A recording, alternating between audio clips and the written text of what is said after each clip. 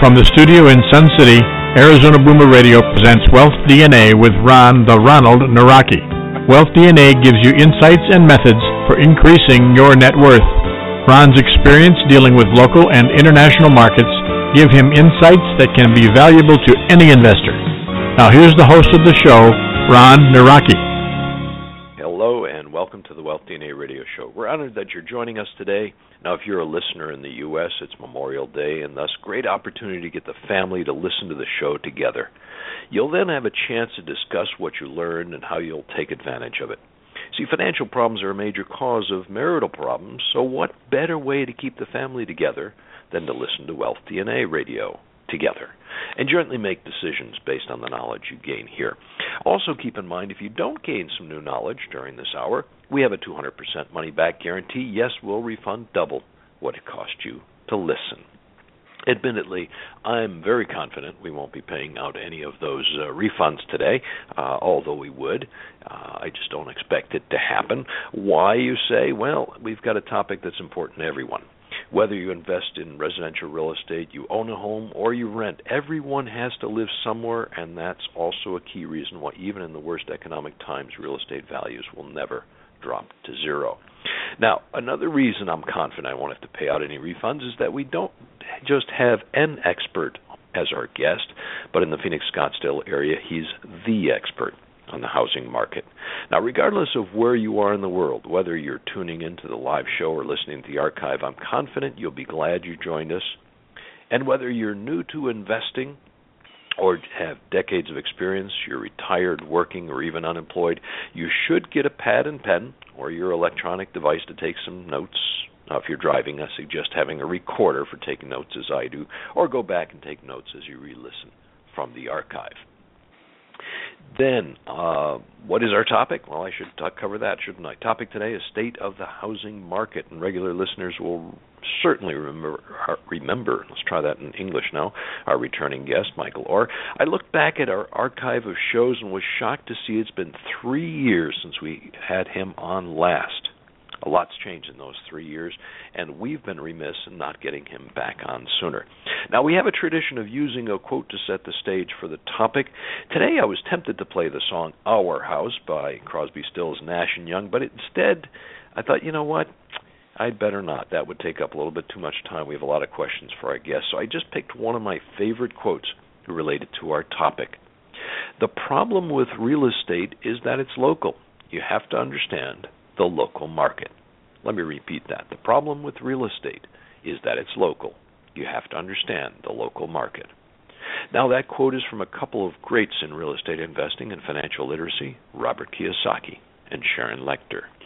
Today is Monday, of course, because that's our show is always on Monday, May 25th, 2015. It's Memorial Day in the U.S. It's 9:03 a.m. here in Arizona. And that's where our guest is as well. It's 12:03 p.m. on the East Coast and 18:03 in continental Europe. It's the only day ever like it. We'll do everything possible to make it a great one. Now, you're listening to the Wealth DNA Radio Show. I'm your host, Ron Nawrocki. This show airs every second and fourth Monday at 9 a.m. here in Arizona.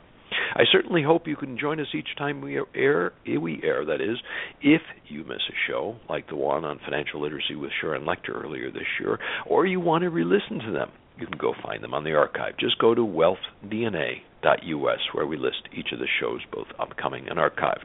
Now, we're in the process of redesigning the website, which you may have noticed, and appreciate any suggestions you might have. The key challenge we continue to work on is improving the search capabilities. So if you want to find a particular show, maybe including those with Michael Orr in the past, if you want to find it by topic, title, or guest, that's kind of our goal. If you have a problem finding a show, feel free to contact me, ron@wealthdna.us. Now, our sponsor today is BI Solutions Corp. They are a residential real estate fund in the Phoenix-Scottsdale area. I think today's show is mandatory listening for the entire team there. Now, the U.S. equity markets, which reached a four new record highs since our last show, are closed today for the holiday. Asia was up with Shanghai market up over 3% overnight. Boy, somebody's optimistic. Europe just closed, mixed, and Brazil is down slightly. I mentioned the U.S. equity markets hit more record highs, making it 10 this year, and if you're counting, 108 since the Great Recession. I don't know about you, but when markets hit new highs, I like to trim my holdings, and I've never lost money taking profits. Many investors ask where they would put that money if they sell. Well, you may just hear the answer in the next 55 minutes. The advantage of joining us for the live show is you get to ask questions or make comments either using the chat window below the radio player or by calling in. But if you're listening to the archive, don't try them. They won't work. Trust me on that. If you listen to the archive of the show, on the other hand, let's say 5 or 10 years in the future, you'll have some history to see what the information you heard today would have impacted your wealth accumulation had you joined us live. And from then on, I have a feeling you'll be a live listener. Our special guest to discuss the state of the housing market is Michael Orr, founder of the Cromford Report and director of the Center of Real Estate Theory and Practice within the W.P. Carey School of Business at Arizona State University, ASU for the locals. Michael holds a master's degree in mathematics from the University of Oxford in England, of course, and spent 31 years in the computer industry working for companies like IBM, I've heard of them, Amdahl, I remember them, Splash Technologies, Santa Cruz Operation, before finding his real calling as a provider of data, information, and insights in residential real estate.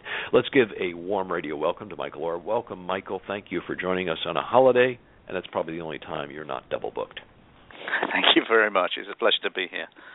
Now, I gave a brief overview of your background. How do you introduce yourself at a cocktail party? Well, I just tell people that I'm a real estate analyst, and that I approach that with a sort of mathematical and computing background. I love digging into data and sorting out what's really going on and then telling people about it. That sounds like a rather modest introduction for a renowned expert on the housing trends, but okay, so people now see you're kind of a modest guy that knows a lot. I like that. That's the way we're trained in England. Well, okay, that's a good point. That's a good point. A little bit different than the American style, I'll admit. I'd like to start out discussing the housing market, first in general, and then we'll drill down to the specifics in the Phoenix-Scottsdale area where you're based, and of course I am as well. Would that be okay with you? Sure. Okay. If someone asks you, and I'm sure you get this question a lot, how's the U.S. housing market doing? What do you tell them? How do you respond to that? Well, as you started by saying, it's all local, so it may be doing very well in some areas and not so great in others. And it changes all the time, too. You can't assume that if it was okay 3 months ago, then it's going to be still the same way now. So that's what makes it fun. But even within the Phoenix area, different areas, different price ranges can be doing very different things. So to generalize, though, if you just take the overall average, the U.S. housing market is still in a process of recovery. And we went through probably the worst crash since the 1930s. And most areas have recovered at least most of the drop in values that happened during the period, generally around 2007 to 2010. There are many areas now that actually not only recovered, but actually above that high point, making new highs. But that's certainly not true of the Phoenix area, which still has quite some way to go to get back to its high point of 2006. Okay. Now, you're based in Phoenix, and as I mentioned, with Arizona State University. But do you review and compare the housing markets in some of the major metro areas around the country and even around the world? Well, I don't do my own research outside of the Maricopa and Pinal counties. That's where I specialize. So what I do really is just take a look at those people who are doing a decent job counting the numbers elsewhere and just see if I can see those areas that are doing similar things and look at those areas that are behaving differently from the Phoenix area. Of course, there's a lot of people write about real estate, and there's very great variance in the quality of the observations going on. But over the years, I've learned to which people to trust and which people to ignore. Okay, on that note, before I forget, would you share with our listeners how they best contact you or learn more about the Cromford Report and your work at ASU? Well, if you Google Cromford Report, which is Cromford, you'll probably the top item will be www.cromfordreport.com, which is where I publish information which is designed for realtors. I also have a research site at ASU, And if you Google ASU real estate research, you'll almost certainly get at the top of the list the website for the information that's publicly available there. You can get me on email at mike.orr@asu.edu. Okay. All right. So I'm sure you're going to have some follow-up questions, although hopefully they'll send them to me so you're not answering the same question 3 or 4 times. Obviously, some areas of the U.S. are currently doing better than others from a price appreciation viewpoint. As you said, you're relying on others' data for this, but which areas are hot and rising the fastest? Well, the areas that are currently rising would be many areas on the West Coast, San Francisco area, San Jose. Seattle's very strong, and then inland, Denver, and many areas of Texas are still strong, Dallas in particular, but also Houston. The weakest areas are generally in the Northeast, though not strictly just in New England. Connecticut is weak, but so is the Washington, D.C. and Maryland area in terms of appreciation over the last 12 months.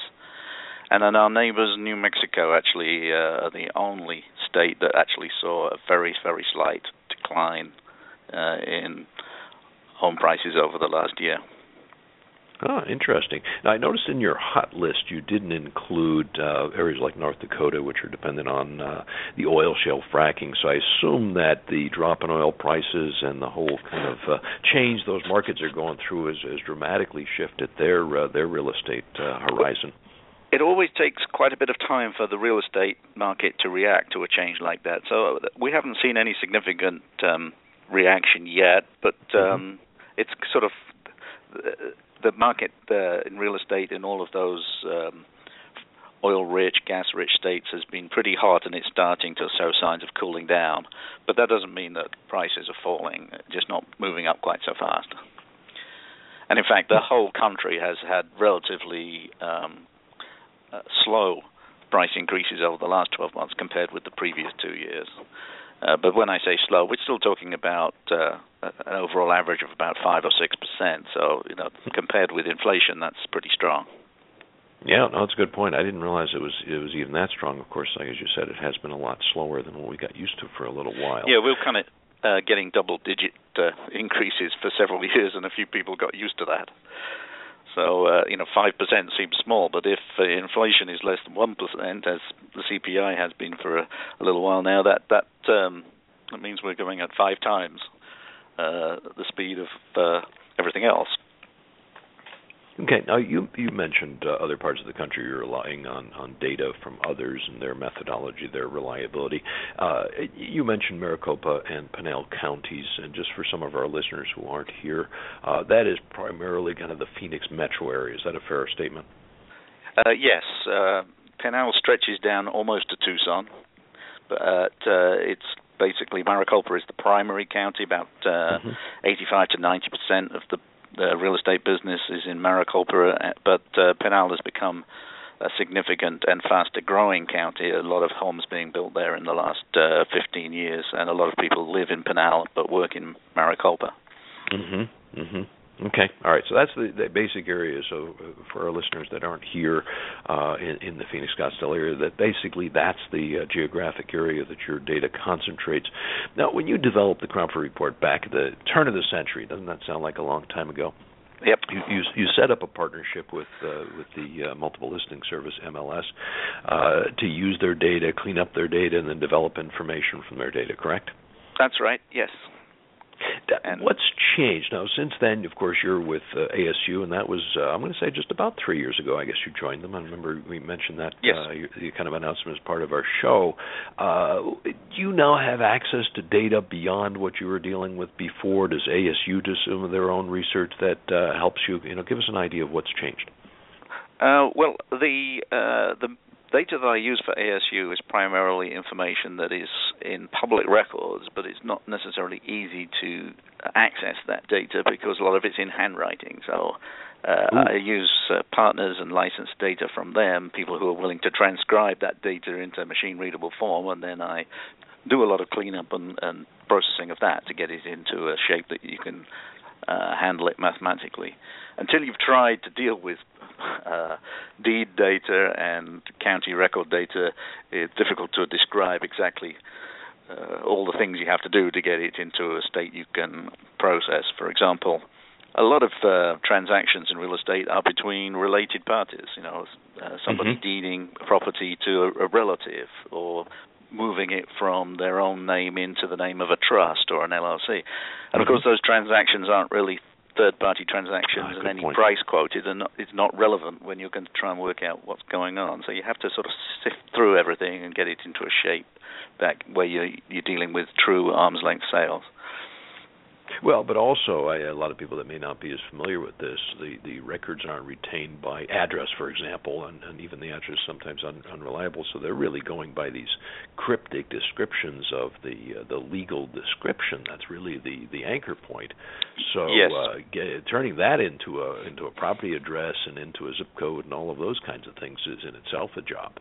It is a challenge. The primary thing that I use to try and connect all the records together is the parcel number, which is allocated by the county. And but again, not every deed is going to have the correct parcel number. Sometimes you find a parcel number that doesn't exist, and you've got to find out what they really meant. Sometimes there's a digit transposed, and you've got to fix that too. So it's a constant challenge trying to make sure the data you've got is as clean as you can get it.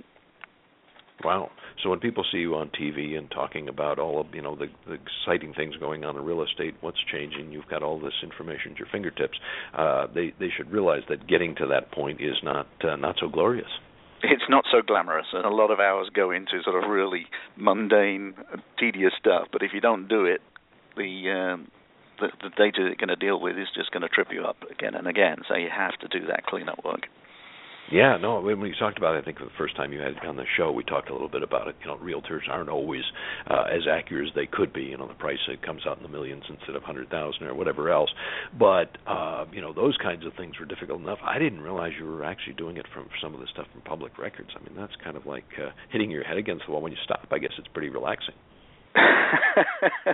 That's right. But I don't do it alone. There's colleagues who work for the information market who do a lot of the grunt work there, transcribing it and fixing some of the more obvious errors.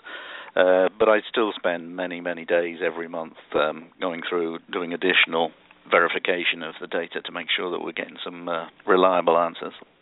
And I guess when you mention the information market, we should give kudos to Tom Ruff, who's really kind of the whole founder and the guy that set that up and kind of the guru over there. Yes, that's right. Tom and I have been working together along with Jim Patterson, who also is one of the co-founders.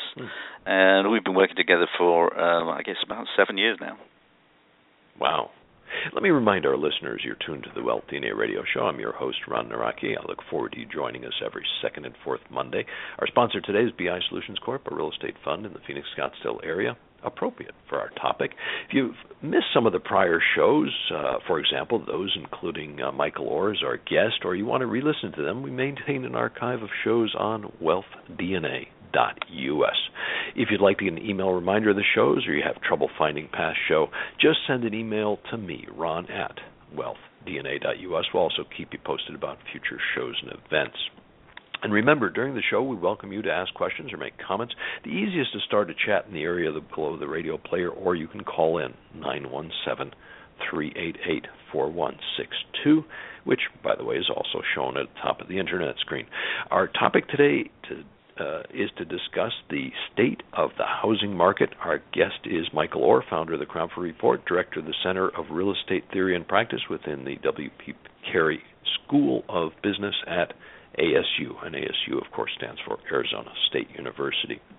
Now, Michael, back in September, probably October, I guess it was September of 2013, I received a rather urgent announcement from you saying that the rapid appreciation we were seeing in the Phoenix market was about to grind to a halt.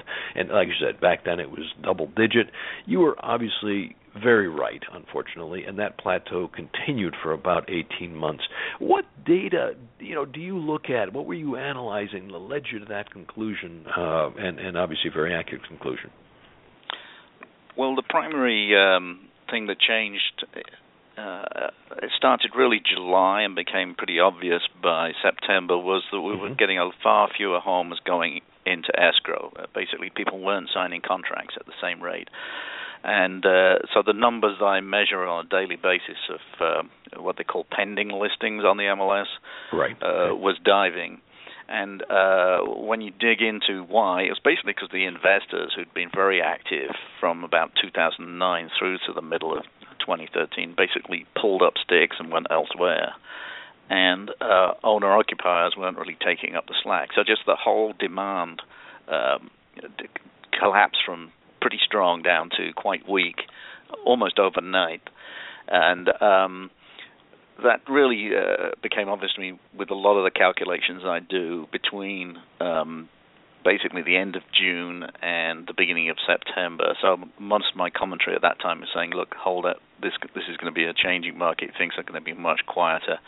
If we do get a lot of more supply, we could get into a negative market. But throughout this period, supply remained fairly tame. So what we had was really just a lackluster market with weakish demand and not very strong supply either. So instead of seeing upward pressure on pricing, we saw sideways movement for much of that period from basically October 2013 through to February this year. Mm-hmm. Yeah, no, it really was a long period of time.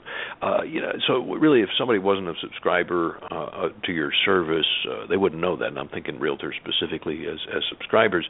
But then a person listing their property would have no clue that what they thought was going to be an average 3 months on the market might jump to 5, 6, or even 10 months on the market just because of that lower demand. So you really, I think, helped a lot of potential sellers to hold off for a little while, or at least maybe reprice as a result.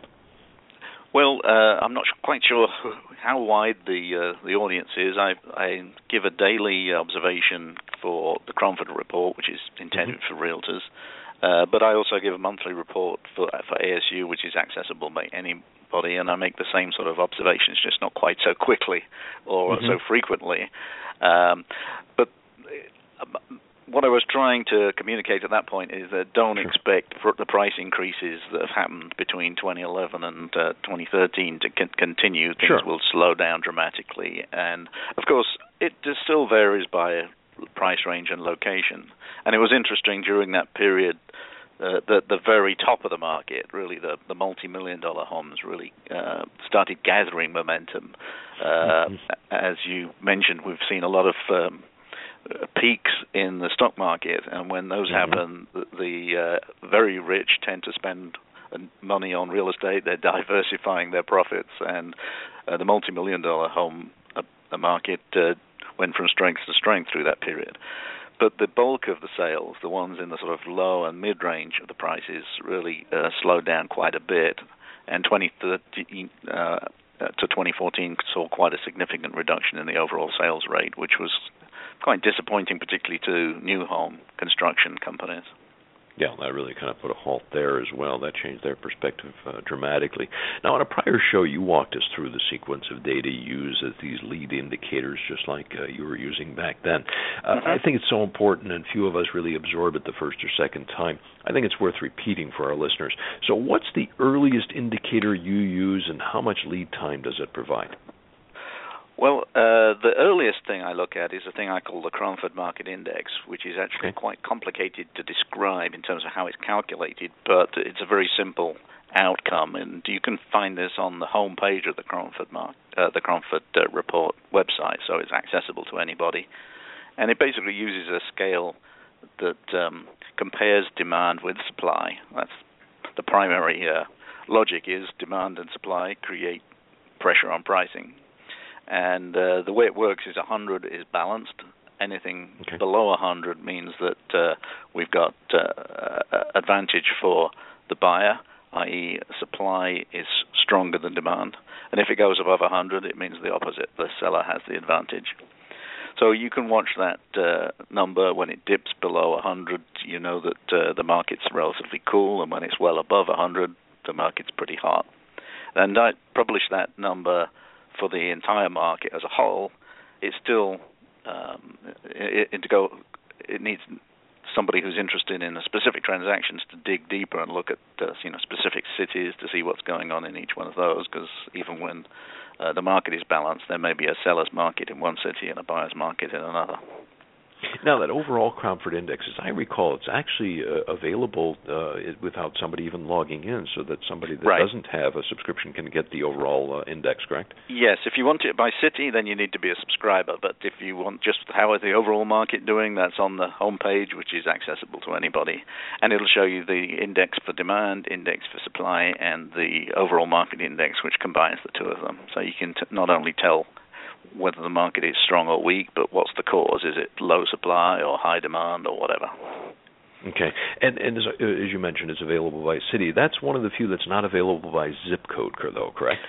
No, one of the disadvantages of the market index is that you need a lot of transactions to feed into it to make it accurate. And when you go down to a zip code, there just aren't enough sales to give it a good, consistent history, and it tends to get a little too volatile, so I avoid using it for zip codes. But for most of the major cities, it works quite nicely, and it's one of my favorite mechanisms for predicting the future. And generally, I would say it would give you at least 6 months notice of a change in pressure on pricing. Sometimes that it can give you as much as 15 months, which it did back in 2005. The Cromford Market Index started flagging negative signs in April 2005, but it wasn't until June 2006 the pricing peaked and then started going sideways and eventually collapsing. Okay, so about 6 months. Now, 6 months minimum. I'd say typical, probably 9 or 12 months would be a sort of delay between the index changing direction and prices changing direction. Okay. Your example in 2013, you were seeing it in June, July, and by October it was really happening. So I guess that one was right around that 6 month horizon. The market was slowing, but pricing didn't really slow down until probably about 6 or 7 months after the index went down. So again, pricing is a trailing indicator, and is the last thing to turn around. There are other indicators that sort of confirm the message that the market index is giving. Okay, now you mentioned that you share how that Cromford Index is developed, but I'm also assuming that there are some mathematical formulas you use behind that are kind of proprietary, and if you shared them with me, you'd have to take me out behind the studio and silence me, kind of Russian mafia style, right? You'd probably fall asleep, actually. I tried to explain it to you because it's extremely lengthy and complicated. Because what I try and do is get rid of all the seasonality. I look at history going back years, and there's all sorts of smoothing and rounding formulae that would probably just bore you to sleep. So I wouldn't shoot you, but you wouldn't remember what I told you anyway. I like that. Now, we talked about the Cromford Index, a little bit of how you develop it and all of that, but how does it look for Phoenix market today? Well, it's looking very positive overall. We're right now we're at about 133. Which means that it's good news for sellers, not so good for buyers. And the reason for that is not because of strong demand. Demand is only just very slightly above normal, but supply is low, particularly at the low and medium price ranges, extremely low, below about 250,000, which is where a lot of the transactions take place. As you move up in price, then the market gets less favorable to sellers. We've got quite a lot of supply of luxury executive-style homes, so the market feels very different, say, in North Scottsdale from what it does in West Phoenix. Mm-hmm. Yeah, as a matter of fact, I did kind of take a peek this weekend because I was curious why I was having so much difficulty finding some properties for clients in the Southwest Valley, kind of the Avondale-Tullison, which used to be, heavily hard hit with the distressed properties and all. And that index was well up over 150 or something like that. It was a very, very strong market, so nothing out. So what you're really saying is the whole of the West Valley is really very short of supply. Boy, I can confirm that just being on the street, so there's no doubt about it.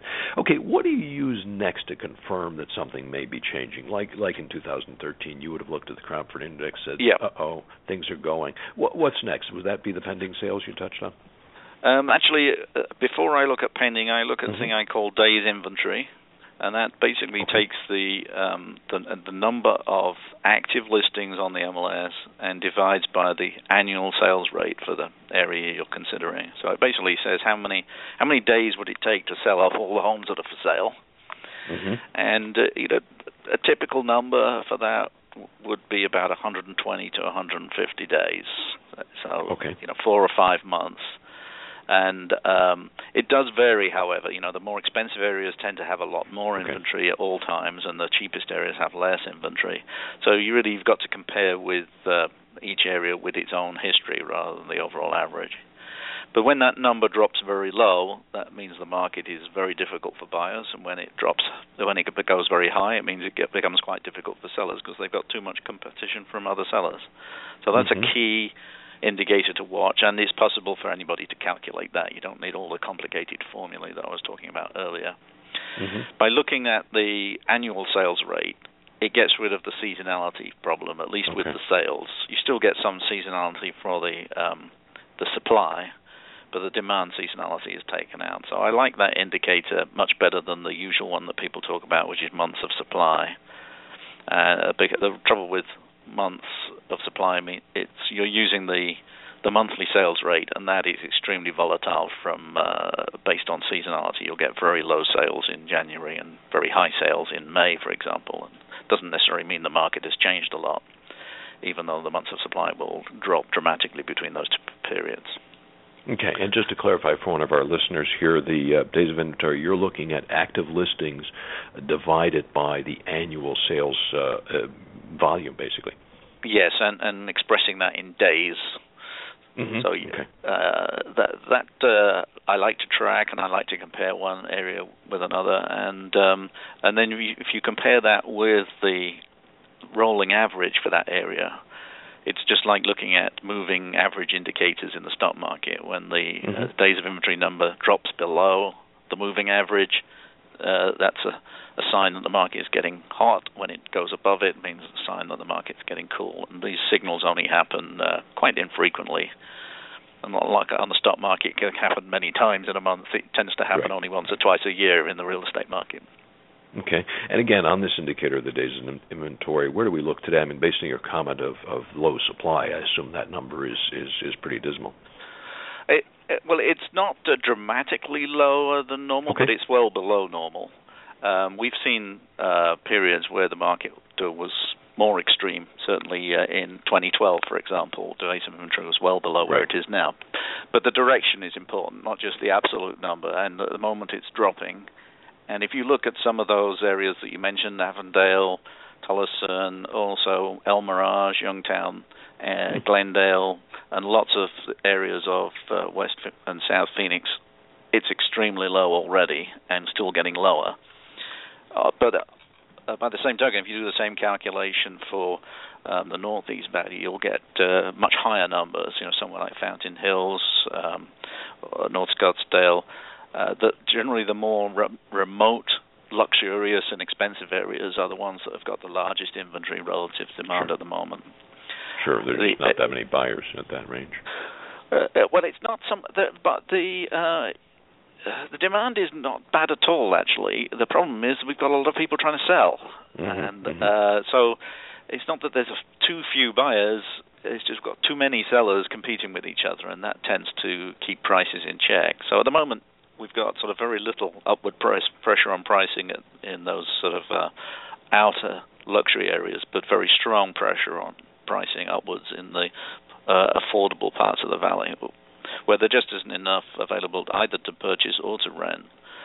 And at the moment, a lot of those areas have got their homes in ownership by landlords who are renting them out with very high levels of occupancy, so there's really no reason for any landlord to sell, and that's really got quite a lot of the inventory locked up and not coming to market.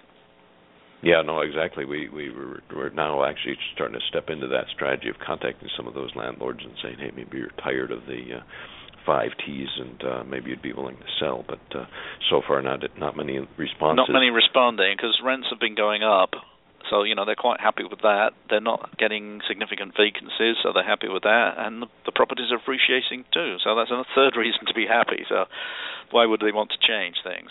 I think they'll probably be holding on to most of those rental properties until vacancies start to become more of an issue. Mm-hmm. Mm-hmm. Yeah, no, I'm glad because I didn't have in my questions kind of on the rental market, but I think it's an important one. So rental demand is strong, in addition to the a low supply of yes. Houses for sale. So we're kind of got this double whammy for anybody that's trying to rent a house. There are not many to rent, and if they looked at the alternative buying, there's not many to buy either. So right. Escaping from the rental market's not easy right now. It's not, unless you're willing to go a long way out of the valley into the sort of more remote areas. There's still more to choose from if you get a long way out, and prices will be lower as a result. Yeah, and they're actually still pretty hit with some distressed properties in some of the most outlying, like Buckeye and Queen Creek. So definitely, different markets. But it is a long way out, especially.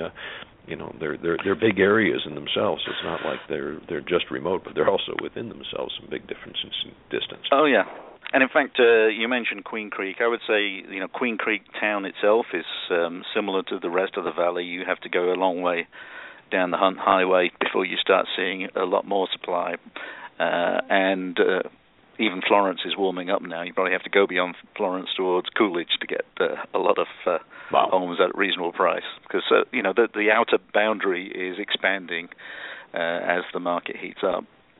Okay. One more clarification question from this from our listener, which I always love to see.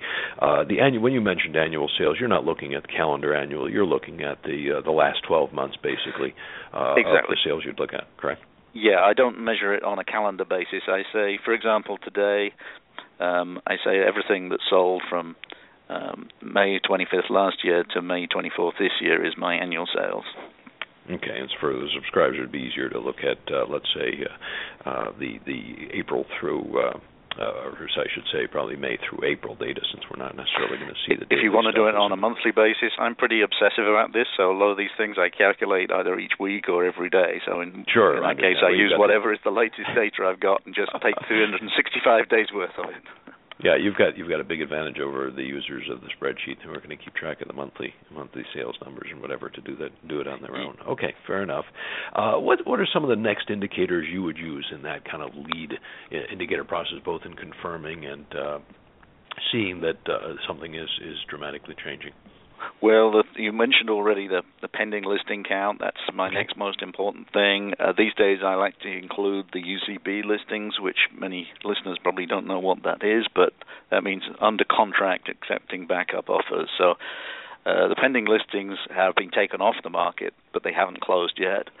The UCB listings have a contract, but they're still being marketed for backup offers. Mm-hmm. But both of them are in escrow with the title company and expecting to close. So these are the very important things to watch to see how many of those are there, what's their pricing, because that tells you what's going to happen when we actually get the deals closed. And you can't really use that count on its own compared with, say, last month, because it's very seasonal. But what I'd like to do is keep track of what the count was last year and the year before at this same date. So I look at every May 25th for the last 15 years and say, what does this count look like? Is it better or worse? And that the trend, when you look at it graphically, is a very good indicator of whether the market is heating up or cooling down. And that's something, again, you can do even for quite a small area. It doesn't have to be the whole valley. You can look at just somewhere like McDowell Mountain Ranch and say, what's that looking like? So that's very easy to calculate as long as you've got a historical database. It's very difficult to calculate if you've got no history. And so the advantage I have is I've got the MLS records for the last 15 years, and therefore I can go and see what actually was pending or UCB at any point in the past. It sounds more dramatic if you said I got it for the whole century. Well, I don't even think the MLS has it for the whole century, because they threw out their system and installed a new one in 2000, so the database that's accessible doesn't go back to 1999. unlike the public records, where we've actually got good sales data that go back at least into the 60s and probably a little earlier too. Sure, understand now. But if we think about the 21st century, you've got virtually the entire century. I have the entire millennium.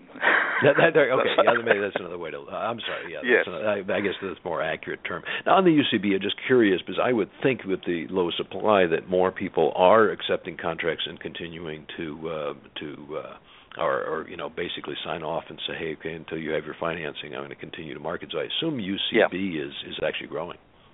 Well, that's why I tend to use it more these days, because it's becoming a more significant factor, not just for the reason you mentioned, but also if it is still active, then it's just appearing on the internet sites like Zillow and Trulia, and agents like the exposure that gives them. So there are a lot of advantages to an agent to have a listing in UCB, as well as advantages to the seller themselves. So I'm seeing a strong trend over the last 3 years towards UCB, and it's grown from maybe 5% to 35% of the under contract listings, which includes both pending and UCB. Okay, all right. Now we have a feel for your analysis process based on what we just covered. What does it tell you about the current housing market in the Phoenix area? Is it doing well? Is it strong? Well, it's certainly bounced back from last year. Demand came back from well below normal to normal, but the trend at the moment is that demand is not sort of growing. It's kind of stabilized. I measure it about 2% above normal, barely different from normal. But what is alarming is how supply is continuing to fall, particularly at that low end. So buyers are going to have even more difficulty trying to find a home. And they'll find that even though demand's not particularly high, every home that comes on the market is likely to have multiple people trying to buy it. And that sort of frenzy is what drives prices higher. So I would say particularly below 300,000 and even more so below 200,000, there's a strong upward push in pricing, which sellers haven't fully appreciated yet. I mean, one of the problems is even if you get a very strong offer, is it going to appraise? And the appraisal, appraisers tend to operate as a sort of brake on the market in both directions, because they're looking backwards at recent history and trying to make your price fit the prices from up to 6 months ago. So that tends to moderate any sort of sudden increase in pricing. Once you get above 300,000, the pressure is much lower because there's still plenty of supply, and in fact that's where the majority of new homes are being constructed, so that adds to the existing supply. Oh, good point. And then once you get above 500,000, I'd say there's perfectly adequate supply, and there's much less pressure on pricing. So the reason for the overall market looking so strong is that the bulk of the sales are below 500,000 in terms of unit quantities. So the overall market is looking pretty strong and getting stronger each day at the moment. Of course, who can say whether it'll be that way in a month's time? That's what makes my life interesting. It can change direction for no apparent reason. And so I do like to keep on top of it rather than just assume things are going to move forward in the same direction. Okay. We should tell those listeners who just tuned in, you're listening to the Wealth DNA Radio Show. I'm your host, Ron Nawrocki. If you missed the earlier part of the show, you can listen to your earlier portion on the archive. And if you missed prior shows, you'll find them on that archive too, wealthdna.us. Today our guest is Michael Orr. Our topic is State of the Housing Market. Michael Orr is the founder of the Cromford Report, director of the Center for Real Estate Theory and Practice within the W.P. Carey School of Business at ASU. Now, Michael, economists would hold everything constant and say, it's going to do real well this year because of this imbalance. But you know that there are other factors out there. There's seasonality, which we're about to leave the peak selling season. There are potential changes in interest rates, and of course, the government might step in to help, quote unquote. How does the reality affect your view for the rest of the year? Well, seasonality, as you mentioned, is pretty important. Generally, March through June are the top months for sales, and to make that happen, really February through May are the top months for contracts to be written. Once you get into July, things slow down quite a bit, And that's particularly true of the more expensive market. People who can afford an expensive home can usually afford to be somewhere other than Phoenix when it gets above 110. And there's very little buying going on during the summer months. The investors tend to keep going, but actually investors are below normal in their interest at the moment. There are investment opportunities in the country, but there's very little available at bargain prices in Phoenix right now. So I think we're going to have another pretty quiet period from July to September. Usually pricing drifts down a little bit for those 3 months, even in the best year. Prices go up between February and June and then go down a little bit between June and September. And then they start moving back upwards again once we get snowbirds coming back in the fourth quarter. The other factor you mentioned, interest rates. I tend to think interest rates are less significant than most other people. I mean, people on Wall Street tend to think interest rates are everything to the real estate market. I don't agree with that. They obviously, if interest rates go up, then it makes any particular home a little less affordable. But it doesn't necessarily directly suppress demand. Sometimes if interest rates have been well signaled and the movement is not too high, it actually increases people's desire to lock the current rate in and get that home sorted out rather than waiting for them to go higher still. The other thing that is more important in my mind is the attitude of lenders to approving loans rather than the rates themselves. So, if a lot of them are being denied, then that suppresses demand because it's not actionable demand. If you want to buy a house but you can't get approval for the loan, then you're not really real demand.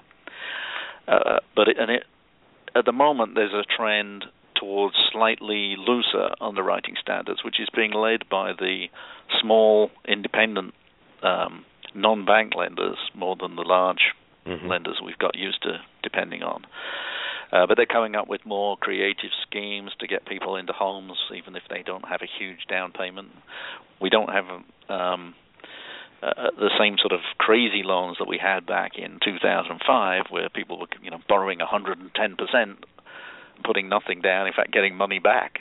That's obviously one of the causes of the crash that happened. So we're not getting into what I think is dangerous territories, but we are getting into a position where more people can qualify and get into a home. So the loan is becoming less of an issue, and actually finding the home is becoming more of an issue. The interest rates, if they jump up dramatically, unexpectedly, that tends to squash demand. People get a sort of shock and sit back and think, well, maybe we'll just sit around and wait and see what happens. But currently, a lot of people are expecting interest rates to rise, so it won't be a shock if it happens. Okay, so really the ability to lend, and quite frankly, if you have a choice of listening to Michael Orr or Wall Street on real estate, I'll listen to you, and I'm 100% in your camp, so I agree within that one. Hey, I looked at the last 12 months data over the weekend. There's about 77,000 homes sold in the area you cover in this Phoenix metro area. But there are also these boomerang buyers out there waiting to buy when they can get the financing. Can you explain to us what these these boomerang buyers are and why they're kind of in the wings? Yeah, the term refers to people who've been through either a short sale or a foreclosure in the recent past, and then when that's on your credit report, basically you're going to get denied a loan for a period of years, and the number of years depends on who you're applying to for the loan. The conventional loans, which are like 65% of the market, have a 7-year wait period for a foreclosure and a 4-year wait period for a short sale. There are some other lenders who will have shorter times, but the majority of people are going to wait 7 years for a conventional style loan, and that means if you were foreclosed in 2008, in 2015, you're breaking out of that penalty box and able to apply for a conventional loan again. So for those people who've got their finances back in good order, got a good job and all the other requirements, they're going to be able to qualify, and they wouldn't have been able to qualify last year. So that creates increasing demand over the next 4 or 5 years, because the peak foreclosures happened between 2008 and 2012. So those people coming out of the penalty box will be doing it 2015 to 2020. And that I think we're going to have sort of bulge of demand developing from those boomerangs, and it's a significant bulge because 1 in 4 homes in Maricopa County went through either a short sale or a foreclosure. So, this could be a very significant trend over the next 4 or 5 years. All right, now that's a group that our sponsor's been helping buy homes while the banks weren't. So I kind of know the numbers, or at least from their perspective. You've done a lot of analysis on this group of boomerang buyers. How big are they, and how many of them would you expect? Is it kind of like 20% of them a year would kick in as being additional potential buyers? Well, it's difficult to know what their psychology is. I can measure, understand that. Facts and numbers. I can count things. So I know how many people went through, or at least I know how many homes went through foreclosures. Now, some of those homes were owned by investors who are in a different situation. Sure. But if we discount them and look at those people who are owner-occupiers, there's a very large number of people who are at least potentially boomerang buyers. What you don't know is whether the whole experience has put them off owning a home ever again. I mean, I have heard people saying, because of my foreclosure, I'm going to rent for the rest of my life. But others, enjoy owning. One of the problems with renting is you've got to follow the landlord's rules. If the rule is no pets, then and you want to own a pet, then you've got to get back into owning your home. There's probably a large number of people like that, but exactly how many and how quickly do they get their credit score back to a level sufficient to qualify is uncertain. But I think we're very sensitive to changes in underwriting. So at the moment, the FHA loan is growing again in popularity because it has shorter times for coming out of the penalty box, and it also has lower credit score acceptability. Its main disadvantage is it tops out at $270,000, just over $270,000. So it doesn't really work for the more expensive homes. But for people who are wanting to buy a home up to, say, $300,000, that's a favorite solution right now. And we're seeing the acceptable credit score start to lower a little bit. Excuse me. I have, therefore, that as one of the key reasons why it's the market under $300,000 that is heating up much more than the market over $300,000. Okay, fair point. Now, we've estimated that number somewhere between 200,000 and 300,000 potential buyers that will be re-entering the market. And again, the exact number is probably less important. But if we compare that to the 77,000 that have been sold in the last 12 months, that's a huge influence on potential demand. It is, and some of those people won't come back or moved away or something's happened to them. But let's say it was only 170,000. That's still 2 years worth of demand to be squeezed back in.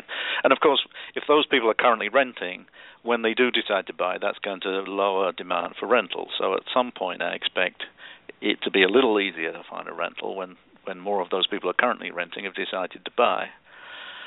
The overall problem, however, is that we've built so few new homes in the last 8 years that we really don't have enough homes to rent or buy given the growth in the population. So we're not going to suddenly break out of the under building problem overnight. It's not really possible to dramatically grow construction numbers if we don't have the skilled labor to do it, and we don't.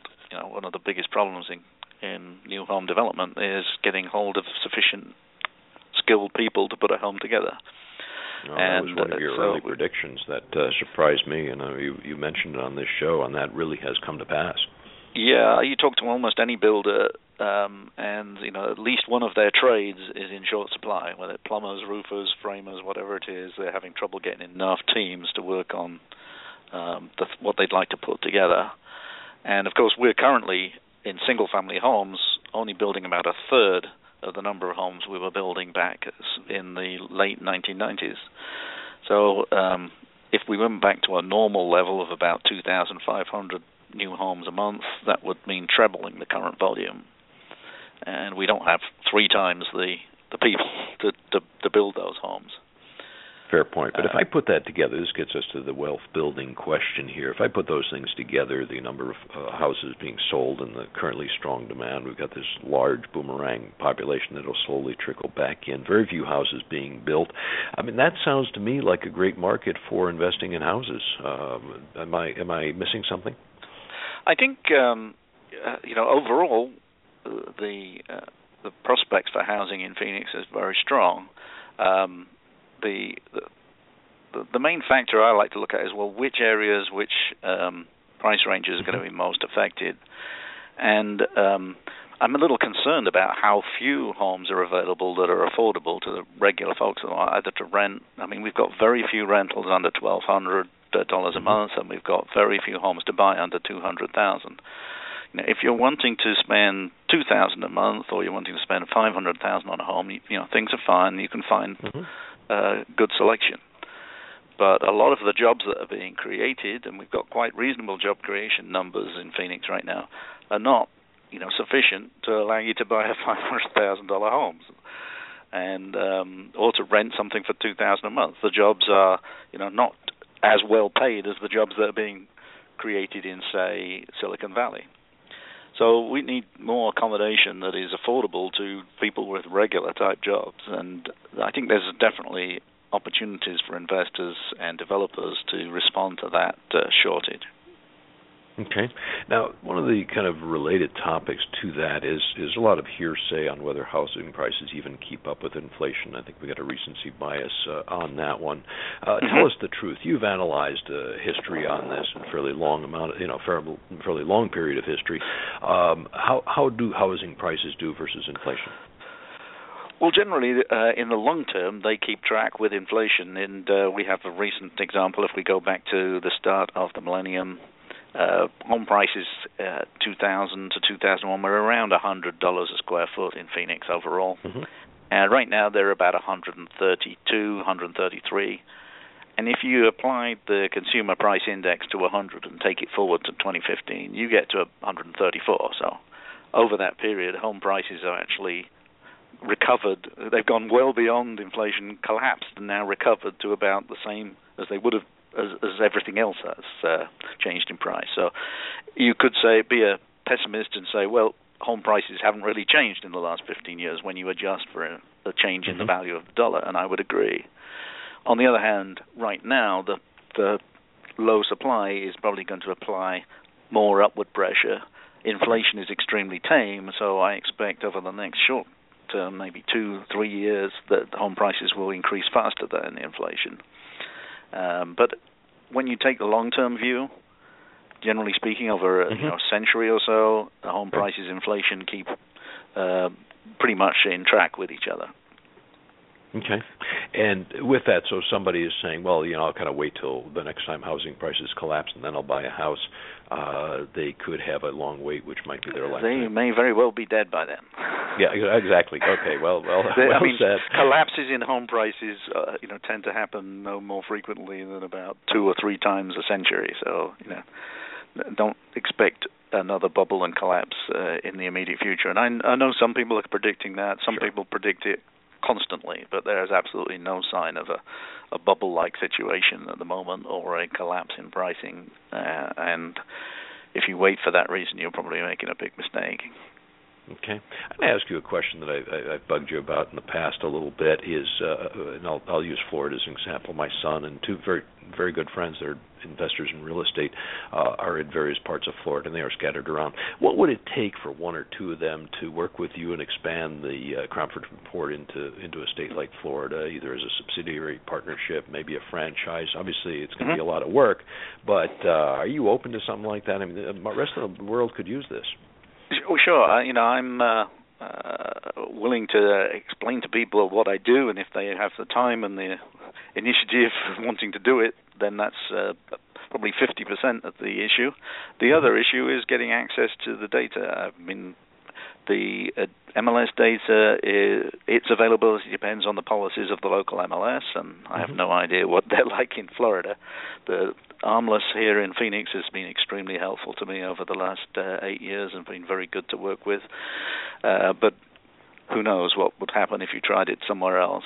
We do have the big advantage, of course, we only have one MLS, and that means we can cover the entire territory with one agreement, and there's no sort of competition between MLSs as you would find in some areas.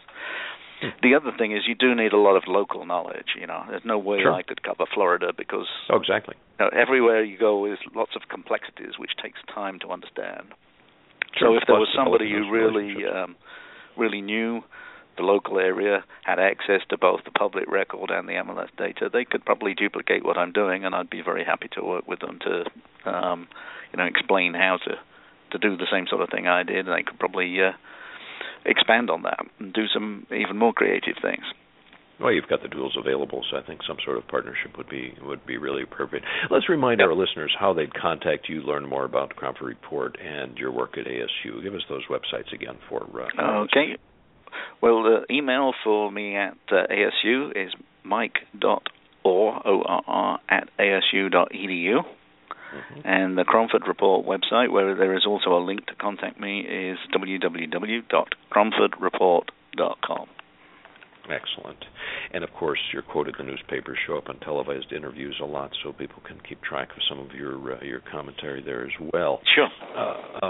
We've covered a lot of aspects of the state of the housing market today. Are there some key ones you'd want to emphasize and want to surprise me with, like you did once with the labor market, which was right on? Are there some key points we didn't get a chance to talk about? Well, I think we've probably covered the main one that's on top of my mind at the moment. This is the shortage of affordable housing in the Phoenix area, particularly in the West Valley, South Valley, and in the inner Southeast Valley, sort of Tempe and inner Mesa, Chandler, Gilbert area.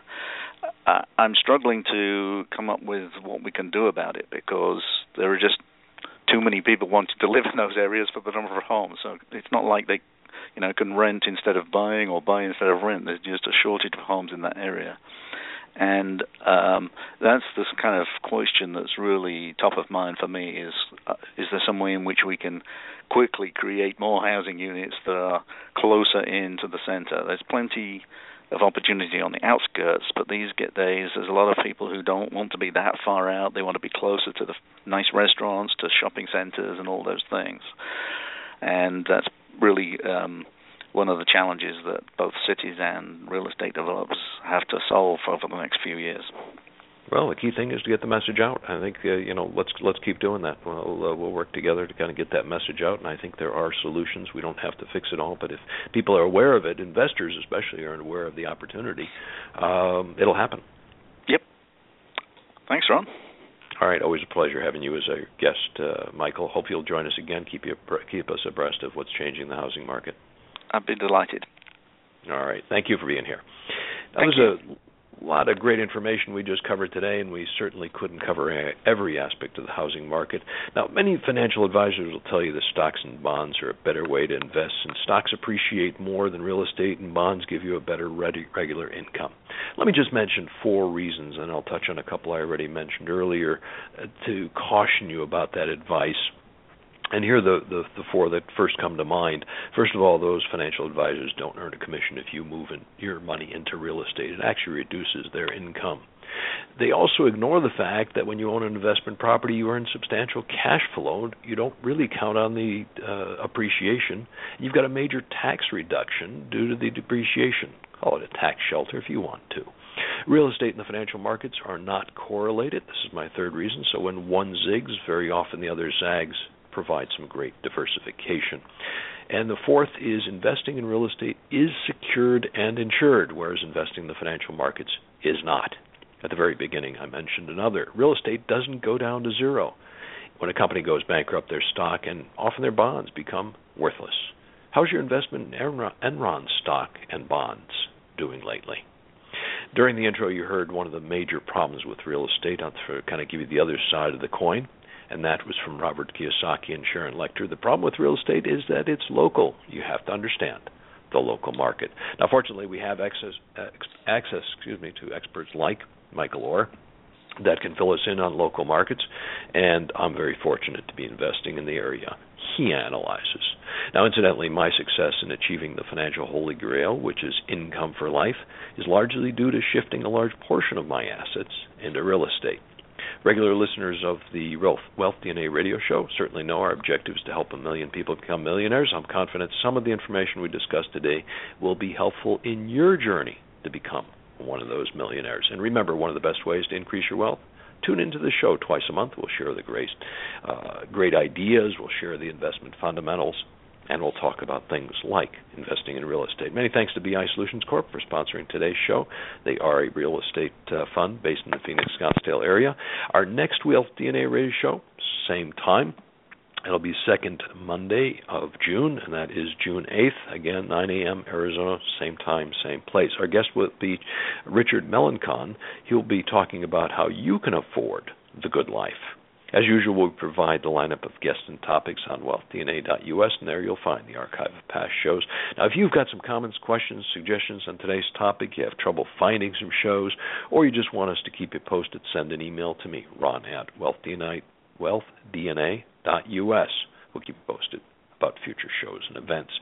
Happy investing and talking to the family about investing in real estate.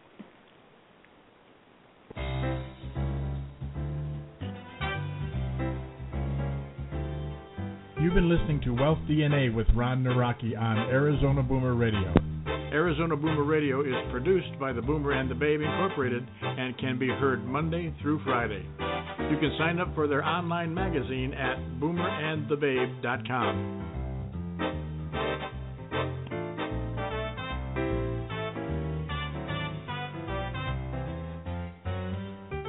To reach the Boomer and the Babe, email host at boomerandthebabe.com or friend them on facebook.com/boomerandbabe. And on Blog Talk, you can friend them at blogtalkradio.com/boomerandbabe. Follow their tweets at twitter.com/boomerandbabe. Be sure to make the second half of your life the best half of your life. And remember, at 50, you're just getting started.